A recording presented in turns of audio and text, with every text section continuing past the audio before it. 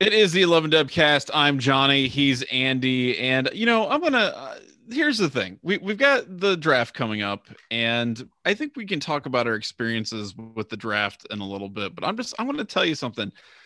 The real event this week that I don't know that I was even aware was going on or is currently going on as we record this was the Oscars. Are you in an award season mood, Andy Vance? Are you pumped for the Oscars? Do you have this thing on DVR and you're going to rewind it and check out all the amazing performances and awards? I would say this will summarize my feelings on award season quite handily. The last major award show I watched, I think Garth Brooks won Entertainer of the Year.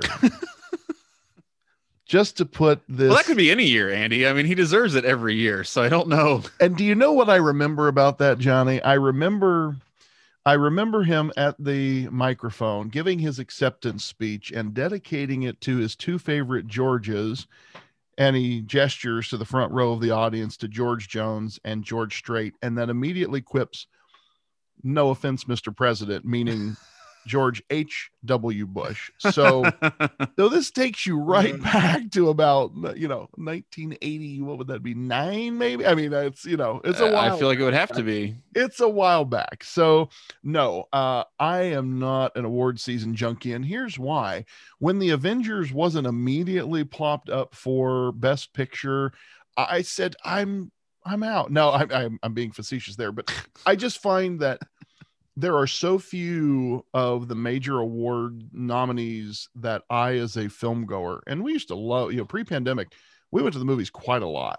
Oh, sure. But I've just never been an indie art house flick kind of guy. Not that I haven't enjoyed some of them. I'll use the example of J.K. Simmons, who's a great Ohio State fan and a fantastic actor, and is worthy of every Oscar they want to throw at him. The yellow M&M. That's just a career-defining role, right there. Well, but the movie Whiplash, that was one. I don't remember if it won the Oscar or not, but that was one that was a darling of award season. He won an Oscar for that. See, that's what I was going to say. I was trying to remember if the film itself got nominated or if it was just he got nominated. That movie was fantastic, and I use that phrase "not my tempo" a lot. If you haven't seen the film, you should go back and watch it, because somebody will say something. I'm trying to remember. We did this today in the car. The little tyke asked me if I liked something or if I wanted something. I said, "Not my tempo." That's just sort of a general way I say I'm not into that. So doesn't mean I have to dislike it. It's just not my tempo. But that goes back to that movie. But generally speaking, no, I am more of a summer blockbuster. I like movies that lots of people like kind of guy. Sure. And when I look at the list of nominees for any given year, and I haven't even heard of 4 out of 5, then it's like, this just ain't for me. Not my tempo, in other words. This year was a weird year because so many of I think maybe the marquee kind of movies were held back because of COVID. Sure. And so my wife and I actually just saw one of the nominated movies last night, and it was good. I thought it was decent. Promising Young Woman. I thought it was a good movie. But typically I'm a connoisseur of all the, the flavors of the cinematic palette, I guess, or something, whatever tortured analogy you want to give. But and I try to see at least a couple of the nominees every year.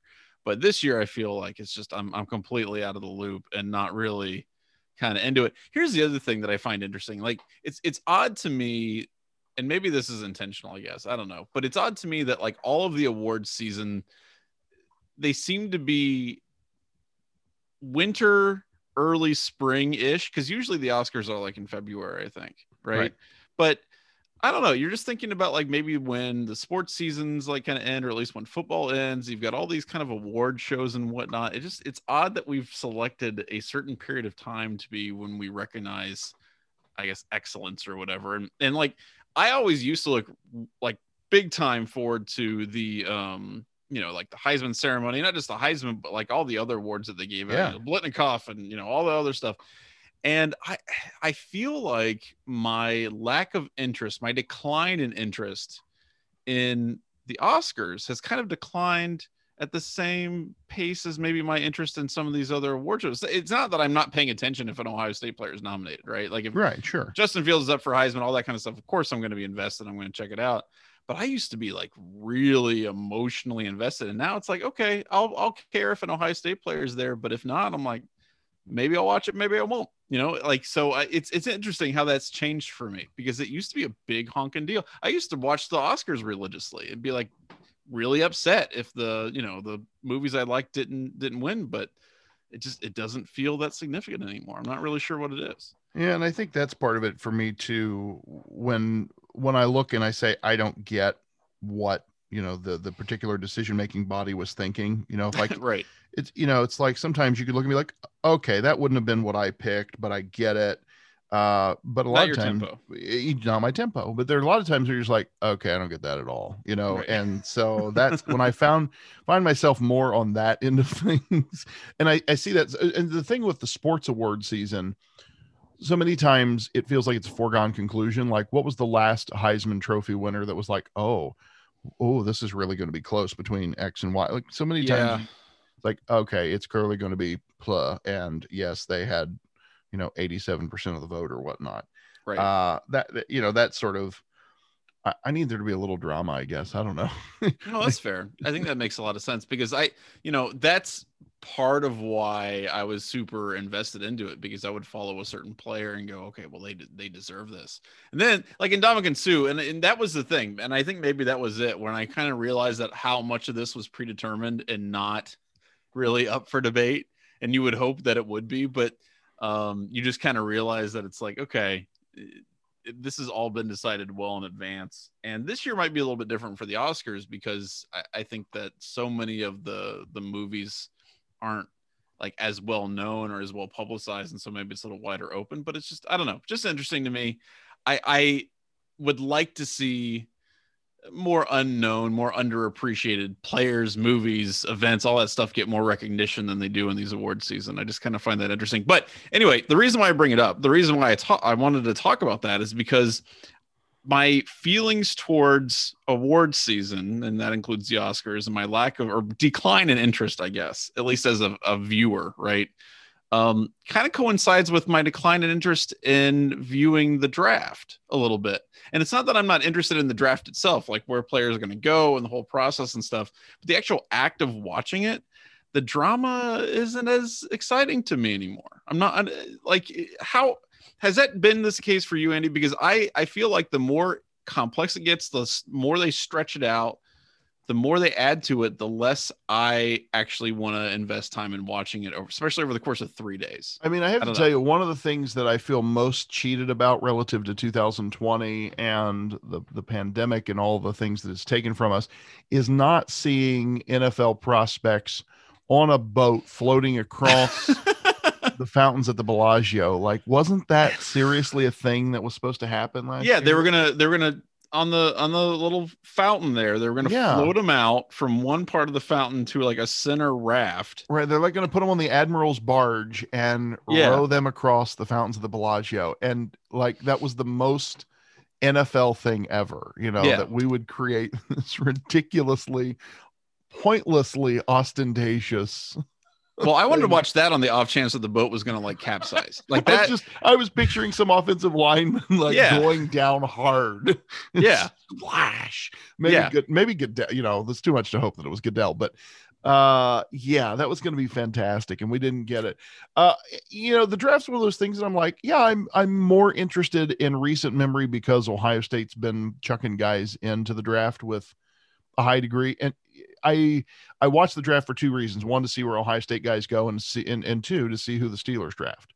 Mm-hmm. Because that's our team, and I'm assuming that the average fan is of a like mind. That the two things you're most interested in is where are guys from your college team going, and who is your NFL team drafting, and beyond that, I'm just kind of like, oh, okay, that's fine. I mean, I guess I'm also vaguely interested in who the Bengals and Browns and Ravens are drafting for obvious reasons. The worst is when something like, the Ravens drafted J.K. Dobbins, #damn it. Like that's that I do find that enjoyable. The spectacle of it, it's kind of interesting over the past couple of years, seeing people because I'm putting myself in the shoes of a draft eligible collegian, and like I would think being part of the pageantry of being at the draft would be really cool. Being back in the green room or whatever with all these other first rounders, and then having some Hall of Famer, you know, call your name like that. I just think that would be really cool. But it seems like, and some of it obviously this year is different, but it seems like you're seeing more interest in people, kind of doing their own thing, right? And Yeah.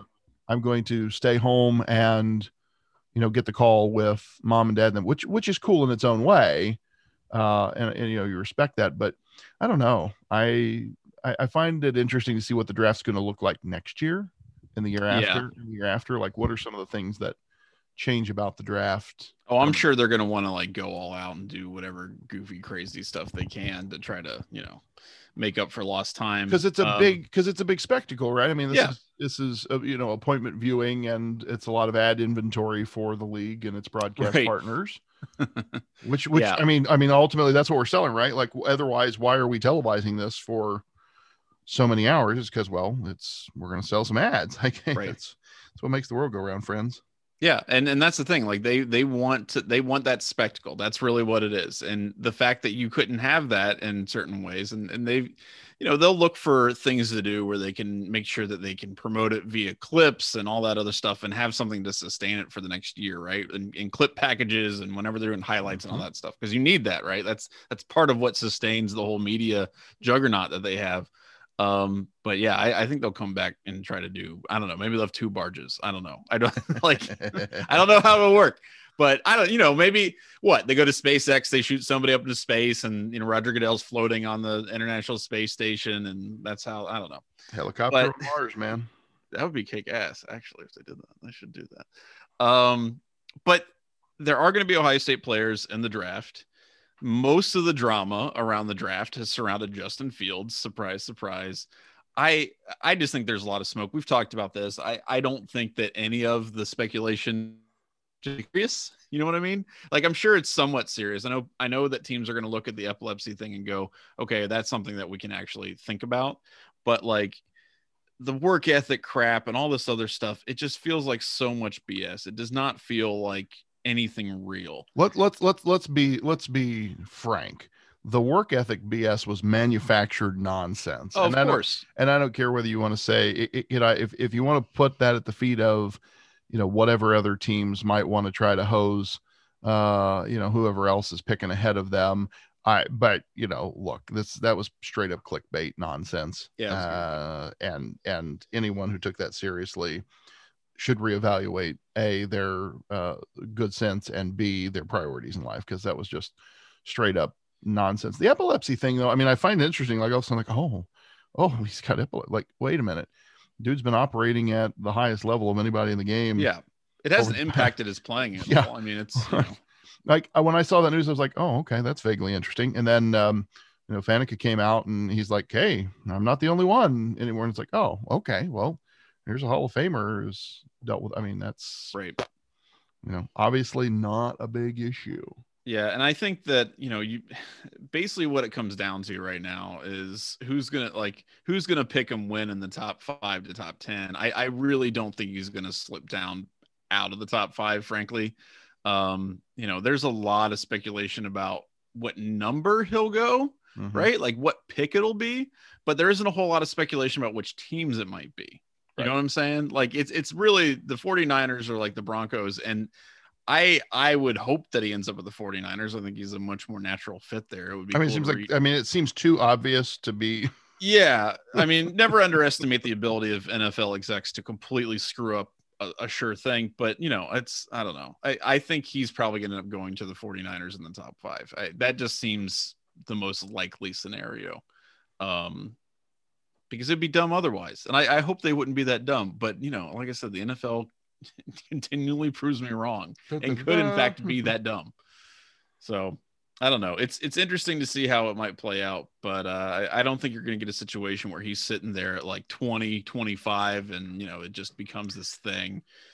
which I mean, if that happens, like something has gone horribly wrong. Like, yeah, I just don't see it happening. I don't think so either. So he's going to go really high. Justin Fields deservedly will make bank. Other guys that they're thinking about though, I actually think, as someone who will be watching the NFL draft and maybe after Justin Fields, I'm not going to be super invested in what happens with the rest of the first round on Thursday, mostly because the Bengals always make a terrible choice. They're going to screw up.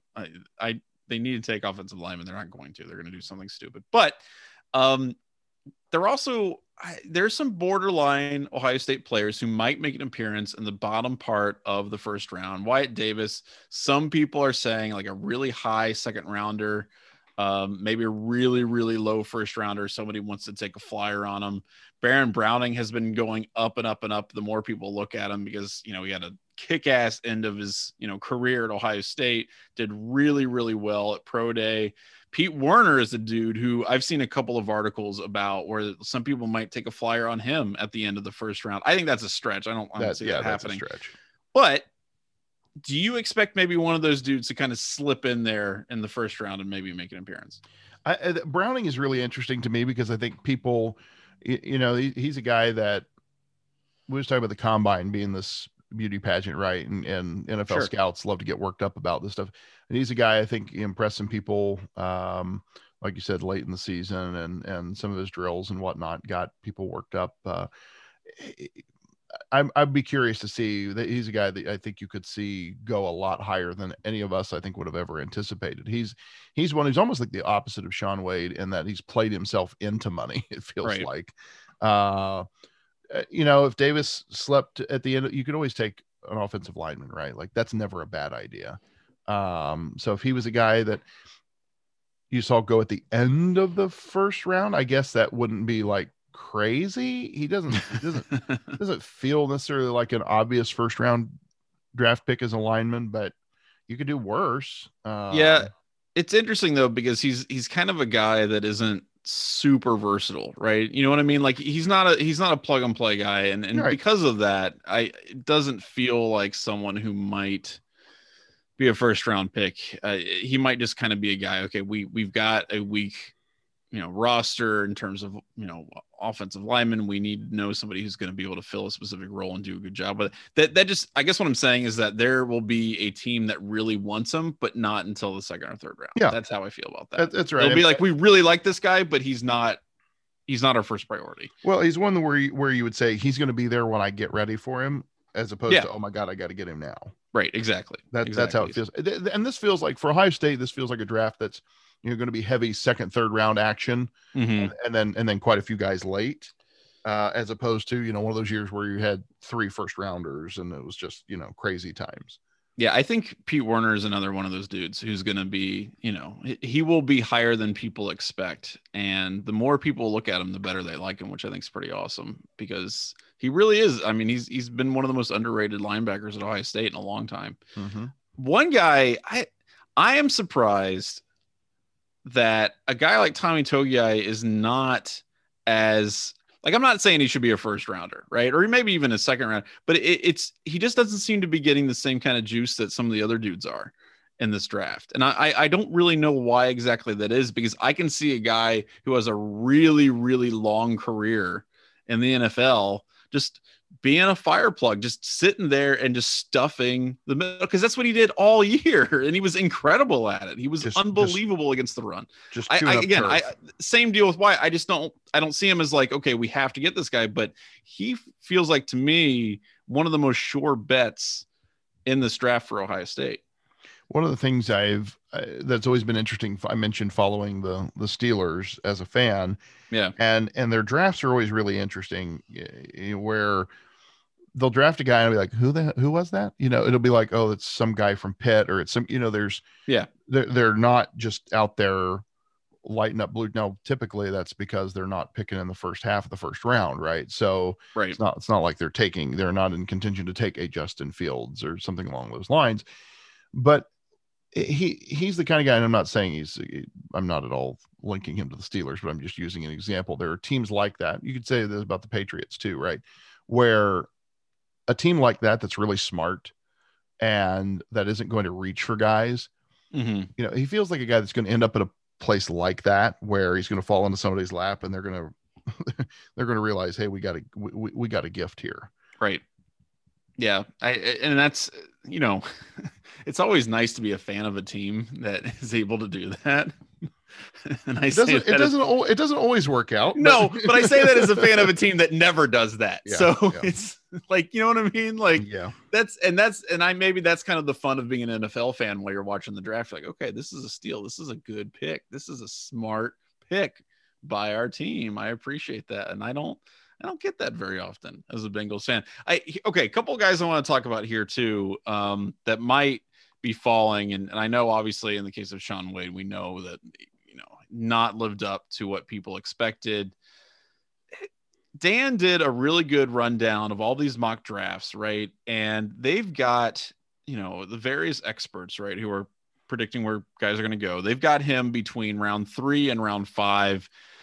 Lean towards round 3. I lean towards round 4 or 5 with this guy. And it's not because I think he's a bad player. I just think the draft is so much of a what have you done for me lately kind of thing. Mm-hmm.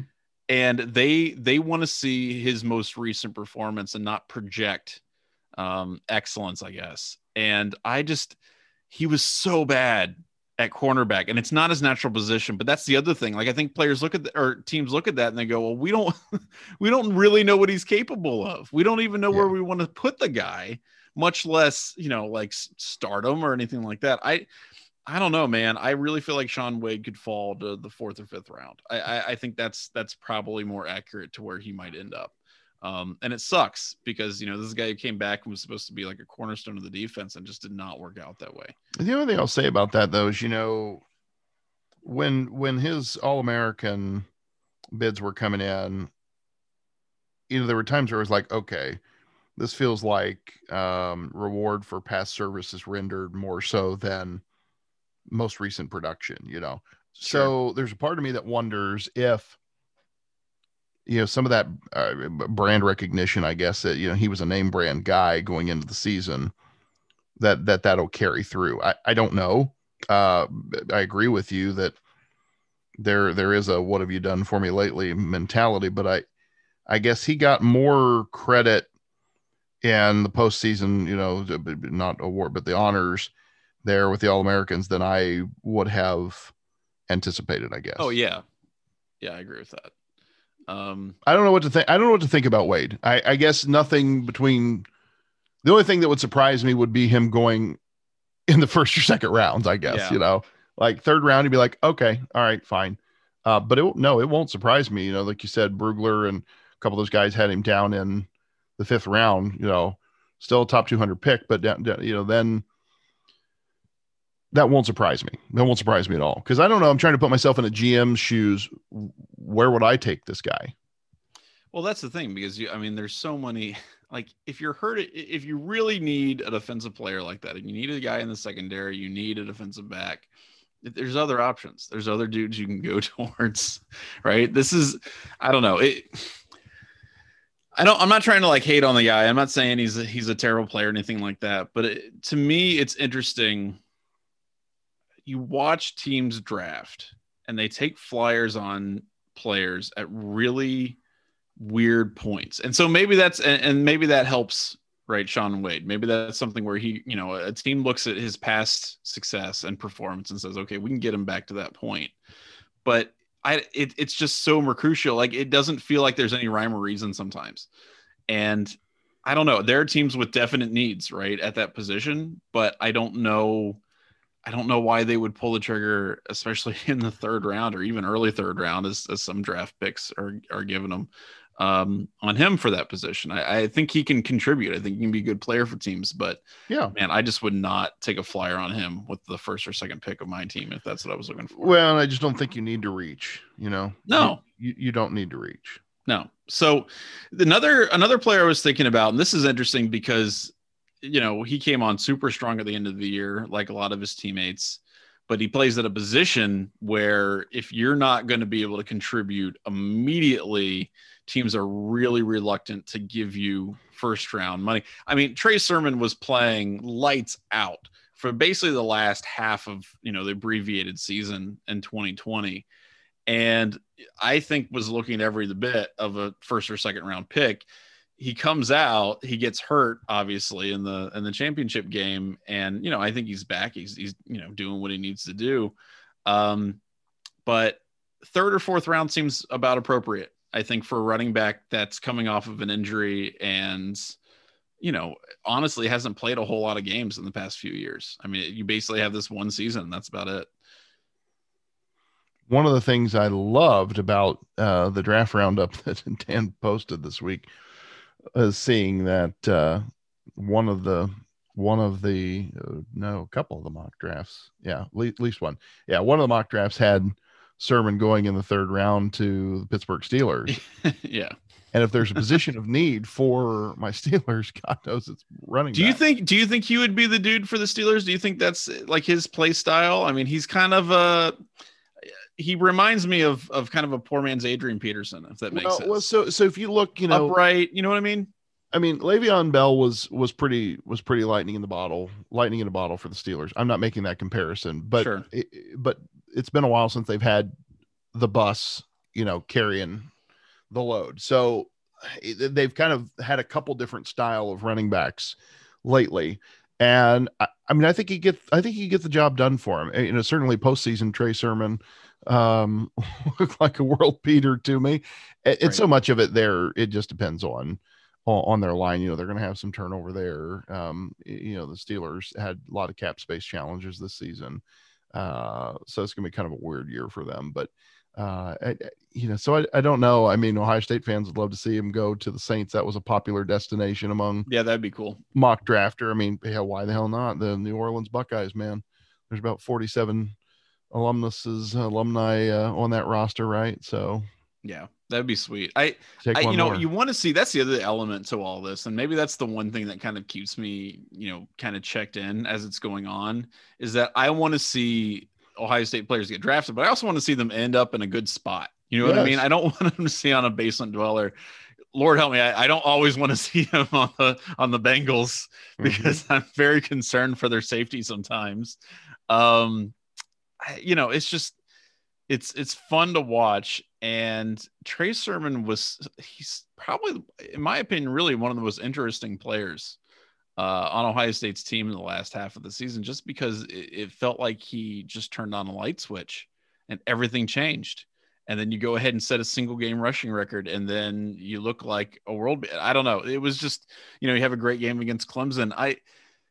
I really am curious to see what that dude does in the league, because I think he could be a complete bust, and I also think he could be an all-pro. I don't see a lot of middle ground there. I agree with you on that. Just because it did feel like feast or famine with him. But I gotta believe. I mean, I'll put it this way: if my team took him, I wouldn't be upset. I think he's well, and that's a dude you take a flyer on in the fourth or fifth round, right? Like, that's the guy that you say, okay, we'll put some money on this dude and see what happens, because that's a high risk, high reward, or that's a high risk or low risk, high reward kind of pick. But I think you could take him in the third round and not be shooting yourself in the foot. Like I'll use the Pittsburgh example.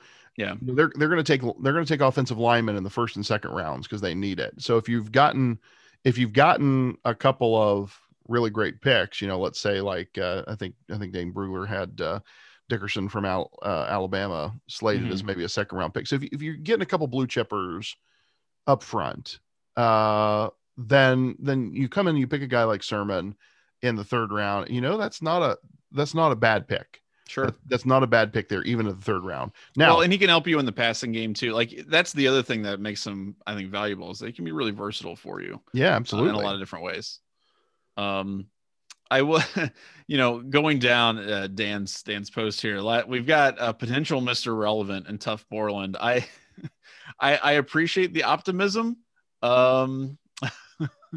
where he was projected in the seventh round by a couple of places, but that dude's going to be UDFA all the way. Did not have a great pro day. But I want to see, Ohio State has been unbelievably, incredibly lucky in the kicking game in the past many, many years. And I want to see Drew Chrisman, Blake Javier. I want to see them in the league. Damn it. I want to see more Ohio State punters and kickers in the league. And the immortal Mike Nugent he was kicking field goals last season, right? Yep.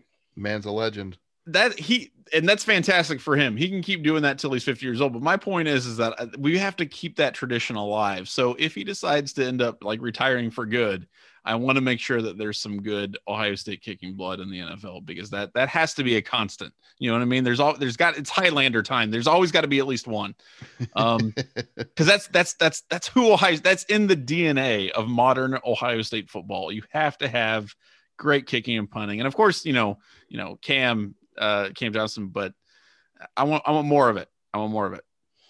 So I don't know. That's the thing that I kind of look for towards the end. I want to see the specialists. I want to see the long snappers and Luke Farrell, even a tight end, might be able to sneak in there. That would be fun. I would enjoy that. He's a guy had a good career. He'd be one that you could see making a roster somewhere, and being one of those guys that maybe he's not stuffing the stat sheet. Maybe he's not going to end up in Canton, but you could see him having a long career.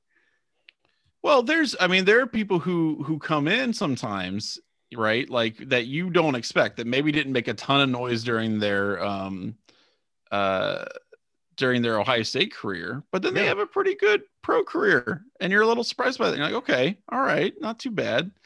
And I don't know. I mean, I think of a guy like Jonathan Hankins. John Hankins had a really good career at Ohio State, but he had a good, cup of tea in the NFL doing what he does. So I don't know. I like to see that. I like to see guys kind of coming out of nowhere and make a name for themselves. Corey Linsley, I don't think is a dude that anybody expected to be the highest paid guard in the history of the NFL, but that's fantastic. But here we are. And he's an awesome dude as well. But I like those stories, and maybe that's kind of maybe that's the moral here. Maybe that'll keep you. Maybe that's the thing to keep an eye on these Buckeyes as the draft kind of unfolds and unveils itself. I cannot promise to watch all 12 hours on Saturday for like rounds. What is it, like rounds 4 through 7 or whatever it is? 4 through 100. I don't know. Yeah, I don't know. I think I'll be there in spirit. How about that? Set your Twitter alerts, Yeah, I mean, I don't know. I've got my whole opinion on how they've done that, because I think that's also part of the reason why I've gravitated away from the draft as a whole, is because it used to be, this is my 2-day weekend. I'm going to plot this sucker out. I'm going to enjoy my Saturday watching the first half. And, I'll watch the first round, but now it feels like the longer it goes on, the less I'm really invested. So, which is a shame, because I really enjoy, I like it when it's punchy and faster, and, you're asking too much of you as a fan. Yeah. Well, as a human being, I got things to do, man. Like it's a busy time of year. So that's kind of our breakdown of the draft. It'll still be interesting. Obviously, all the drama around Justin Fields will mercifully end on Thursday. I'm very excited for that. But we'll be there watching. And of course, next week we'll break it down. We want to remind you that the Dubcast is sponsored by the Dry Goods Store at 11warriors.com. drygoods.11warriors.com. Shirts, hats, stickers, all kinds of great stuff. Check it out. It's, sun's out, guns out. It's starting to get warm again. The snow will probably not revisit us. I don't know. I'm not a meteorologist. Maybe, but I think it's supposed to be warmer this coming week. Yeah. So go ahead and check that out. It's good stuff. So let's do a little Ask Us Anything. And as a reminder, you can ask us literally anything. And when I say anything, I mean, like whatever quandary is on your mind, by sending us a email to dubcast@11warriors.com. Let's start off with our good friend Alvin, who wants to know, with DeMario McCall switching positions, which, man, he got mossed badly in the spring game. But with DeMario McCall switching positions, who is one player on our offensive or defensive side that you could see play on the other side of the field effectively? That's a good question. That's really, because here's the thing, man. Like I really enjoyed watching the both sides. That was Chris Gamble, right? Who was it's been a minute. Yeah, I love the idea of that. I just don't see that as possible anymore. And I do know that, like Troy Smith, for example, Troy Smith was a running back for a second, but of course that's still on the offensive side. So that's just a position change. Is there anybody right now where you're like, okay, could Chris Olave be a really kick-ass defensive back? Do you see something like that? Well, that's what you tend to, it seems like it has to be a skill position player. Right. Something like that where you're like, okay, great wide receiver could go and be a great corner. Mm-hmm. Similar skill set that sort of makes sense. There's some guys that you could see. I'm thinking like some of the linebackers that we've had that have been super athletic that you think, okay, all right, give that man the rock and let him run with it. Maybe right. Could be a bruising back. But no, I mean, for the most part, these guys play the positions they play for a reason, right? Well, and there's a reason we don't play Iron Man ball so much anymore. Yeah, and that's one of the interesting things about football. That's one of the things I love about football is that it can be so specialized that basically anybody that you have a spot for you. There is something that you could excel at depending on your skills. It kind of pigeonholes you sometimes. But I think it's cool that somebody who's 6'6" and 350 pounds can be on the same team as somebody who's like 5'8" and 170 pounds. Like that. I love that. I think that's incredible. And they both have a critical spot and they can both be very, very excellent players.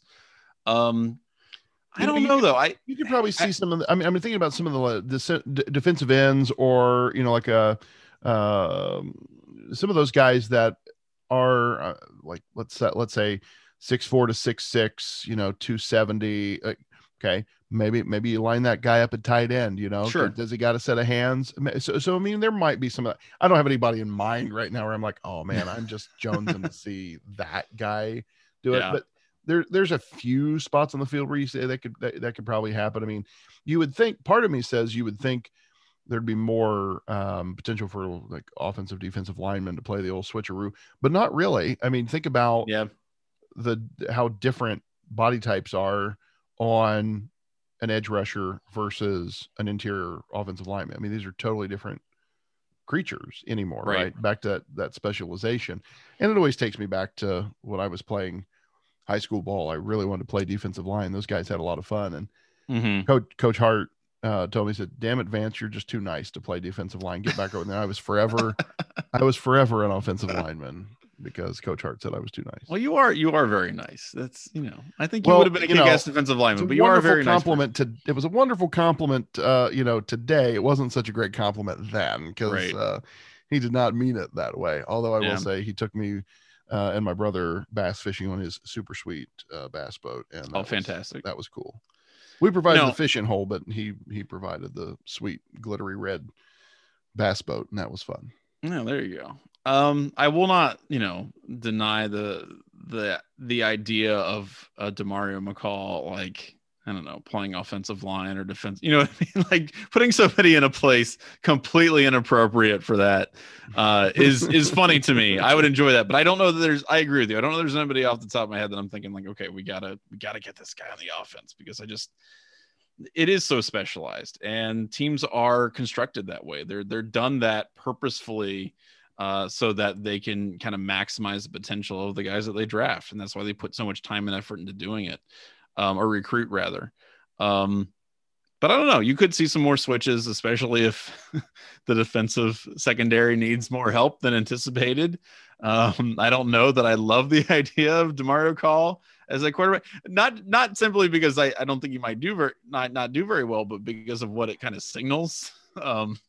But we'll see what that looks like, I guess, in fall camp and when that kind of starts out. Yeah, when I saw that news, I was like, "Oh, that's interesting." Yeah, that's kind of my response. Okay. So this next question here, this is from Jacob, and Jacob asks, "What is the best concert you've ever been to?" I suspect, and he's addressing me.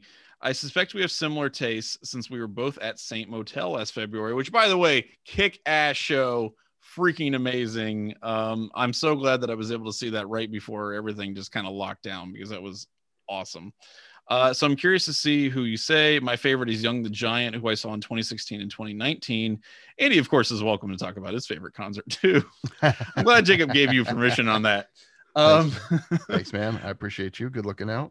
Yeah, my favorite concert that I've ever attended was the first time I saw J. Roddy Walson and the Business down the Newport, and they tore it up. It was right about when Heavy Bells, which is one of their singles, came out, and I don't even think J. Roddy's together anymore. Maybe they got back. I don't know, but anyway, this was maybe I want to say maybe 2014, 2015, something like that, and it blew my socks off. It was just so much energy. The crowd was super into it. It was just a fun as hell show, and I really haven't seen anything that kind of compares to it. I will say that Saint Motel is probably top 3 or 5 concerts I've ever been to. That was an awesome show, just the production that they had, and probably in my top. I saw AC/DC, which is everything that you wanted an AC/DC concert to be. It was fantastic. And I also saw Beck in concert, which is another probably one of my top 5. Beck was really great. So I don't know. But that first time I saw Jay Roddy, I've seen him twice. And that first time was magical. It was fantastic.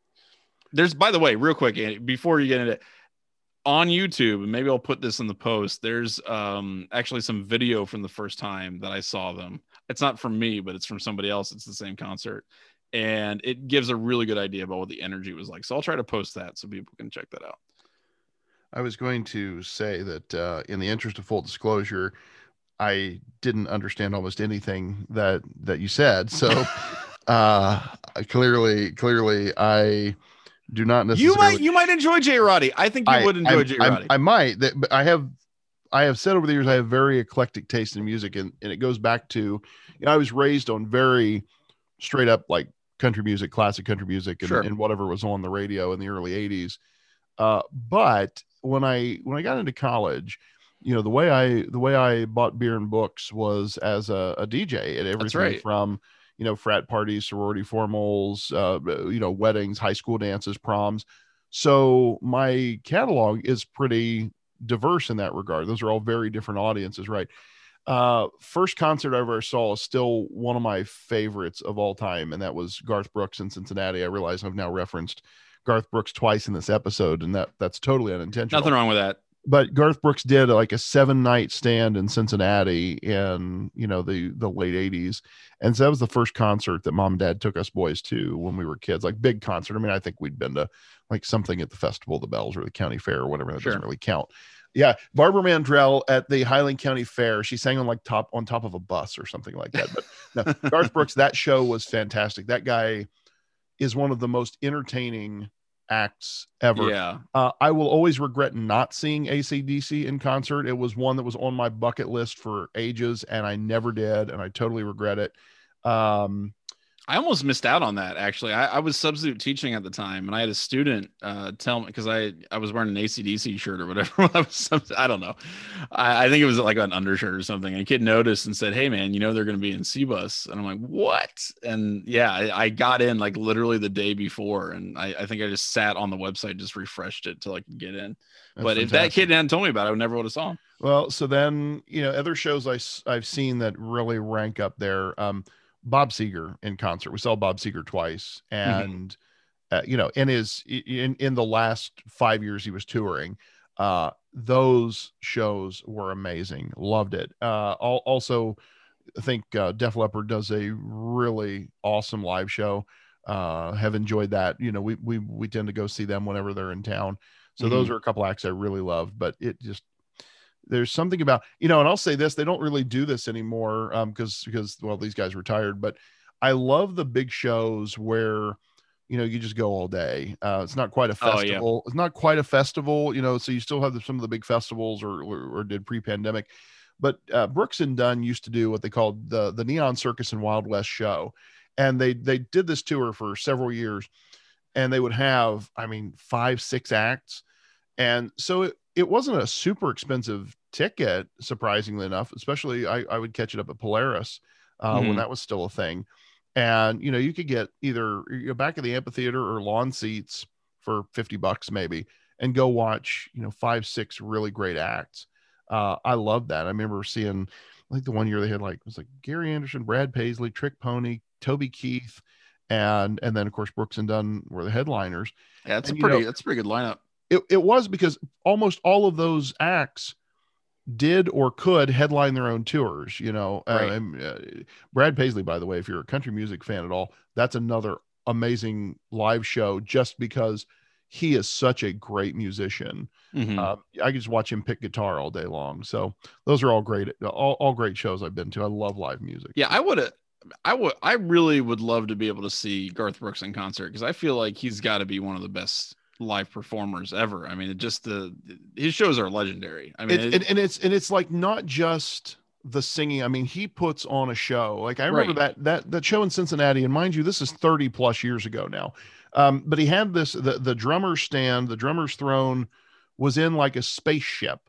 I mean, I don't know how to describe it. It was like a plexi enclosed spaceship in the center of the stage, and of course he's doing this kind of in the I round. don't. You know what though, Andy? I don't know that. I don't think Hank would have done it that way. Hank did not do it that way. I can promise you that. But this thing was on a hydraulic lift, so the drummer's throne comes up like 30 feet off the stage or something crazy like that on this lift. And Garth's on top of this spaceship, and all of a sudden he like jumps off of it. And I'm like, oh my God, he just did a swan. And there's like these rope ladders around the stage that we couldn't see from the nosebleed Sure. section. So he's swinging around on these like the rope ladder Batman had off the Batcopter going after the sharks in the, if you saw that classic movie, and he's swinging around like, this dude's nuts. And he just runs from one side of the stage to the other. And like, how the hell does he do this 7 nights in a row? Because he was playing a 7-night stand in Cincinnati. It's just like to put your body through that. That's the thing, and the though, music man. was great the whole time. Like you would think, okay, you're doing all this acrobatics and craziness, the music will suffer. No, it didn't suffer one iota. It was amazing. Well, and that's the thing, because like even if you're not a big country fan, or I don't know, let's say you're not a pop fan, right? But like NSYNC or Backstreet, just the spectacle is something that I just respect the hell out of. You know what I mean? Like I find that super super freaking wild that they're able to put together shows like that. Whatever the band is or whatever the group is, it's just I will go see something like that because just the insanity behind it and the production value and all that kind of stuff that just blows me away. And there's something about live music. I have become a fan of some musicians and bands because I saw them in concert. Oh yeah. Case in point, Jerry Jeff Walker. This is another country music. This is like classic honky tonk country. Yeah. The average person has never even heard of Jerry Jeff Walker. His big claim to fame and he just passed this last year. Great singer songwriter, wrote the classic the American Songbook, Mr. Bojangles. So if you've ever sung along to Mr. Bojangles, thank you, Mr. Jerry Jeff Walker. So in like 98 or 99, I'm at the National Cattlemen's Convention in San Antonio, Texas, and we go to this place called Far West Rodeo for like a pack benefit dinner or something. So you got a bunch of cowboys in Far West Rodeo. So picture like a big bar that also has a rodeo arena in the bar. So you go over here and you get your drink, and then you walk over here and you can watch the rodeo, and then you go back over here to the bar, and then there's a band. And so Jerry Jeff was the band after Team Pendon night. Yeah. And like, I'd never heard of Jerry Jeff Walker before. Like I wasn't into the West Texas honky tonk scene or anything like that. But he just starts singing, and he sings this song Redneck Mother, and it's like one of these great sing-along songs. And I didn't know the words, but I'm trying to figure them out so I can sing along because these people are having a ball. And I go home and I buy the record, and I still sing those songs. I don't know his whole catalog, but that album and the songs he sang that night, I sing them now 30 years later. Yeah. Love that stuff. And it was like you were saying, like when you've got those big kind of all day concerts and whatnot, I used to like going to the CD 102.5 days. Oh yeah, sure. And, it's CD, I think 92.9. Yeah, it's changed a few times. Yeah. Yeah. It might have been 101.9 at the time, but I saw a band called the Duke Spirit in one of their CD 102.5 days or whatever it was. And I had never heard of that band. And I mean, they're rotating bands. So they're playing like a 30-minute set, but they destroyed that set. And I'm like, okay, well, I got to go buy at least 2 of their albums now because it's just, they impress you so much on stage. I will also say, to get us out of here, and I want to know what your thoughts are on this. The worst band I ever saw live was also at CD 102.5 Day. And it was this band called Von Iva. And they had this, like, I don't know, single that was out. It's the only song of theirs that I have ever probably actually heard. and they were like the tail end. They were the very end of that concert, and the lead singer came out completely trashed, swinging the swinging the mic around on the cord, hitting herself, hitting the stage. Clearly not really interested in singing anything. The band was kind of playing a song, but I think they were playing different songs. Like there were three of them. It was a guitarist, a drummer, and the singer. I don't know that they were all on the same page. And I stayed for about the song itself is probably like a 2 or like it's a tight song. It's like 2 or 3 minute song they were singing. This thing went out to like 10 minutes. They were just I don't know what they were doing. They were like clearly like, okay, we know who's here. We know what the crowd is supposed to be at this late stage. They did not care. And it was funny for the first like maybe 5 or 6 minutes. And then as they kept going, I was like, okay, it's time for me to leave. And I left, they were still playing and they were still in the first song, like after at least 10 minutes. And I was like, this is good. I'm done. That's fine. That kind of convinced me maybe not to get into that particular band. I mean, we had a similar experience. So this is the most random how did I end up going to a concert story ever, but I'll tell it. So when the little tyke was some years younger, she watched Sesame Street like a lot of us did when we were little sprouts. And the band Pentatonics, it's an a cappella group.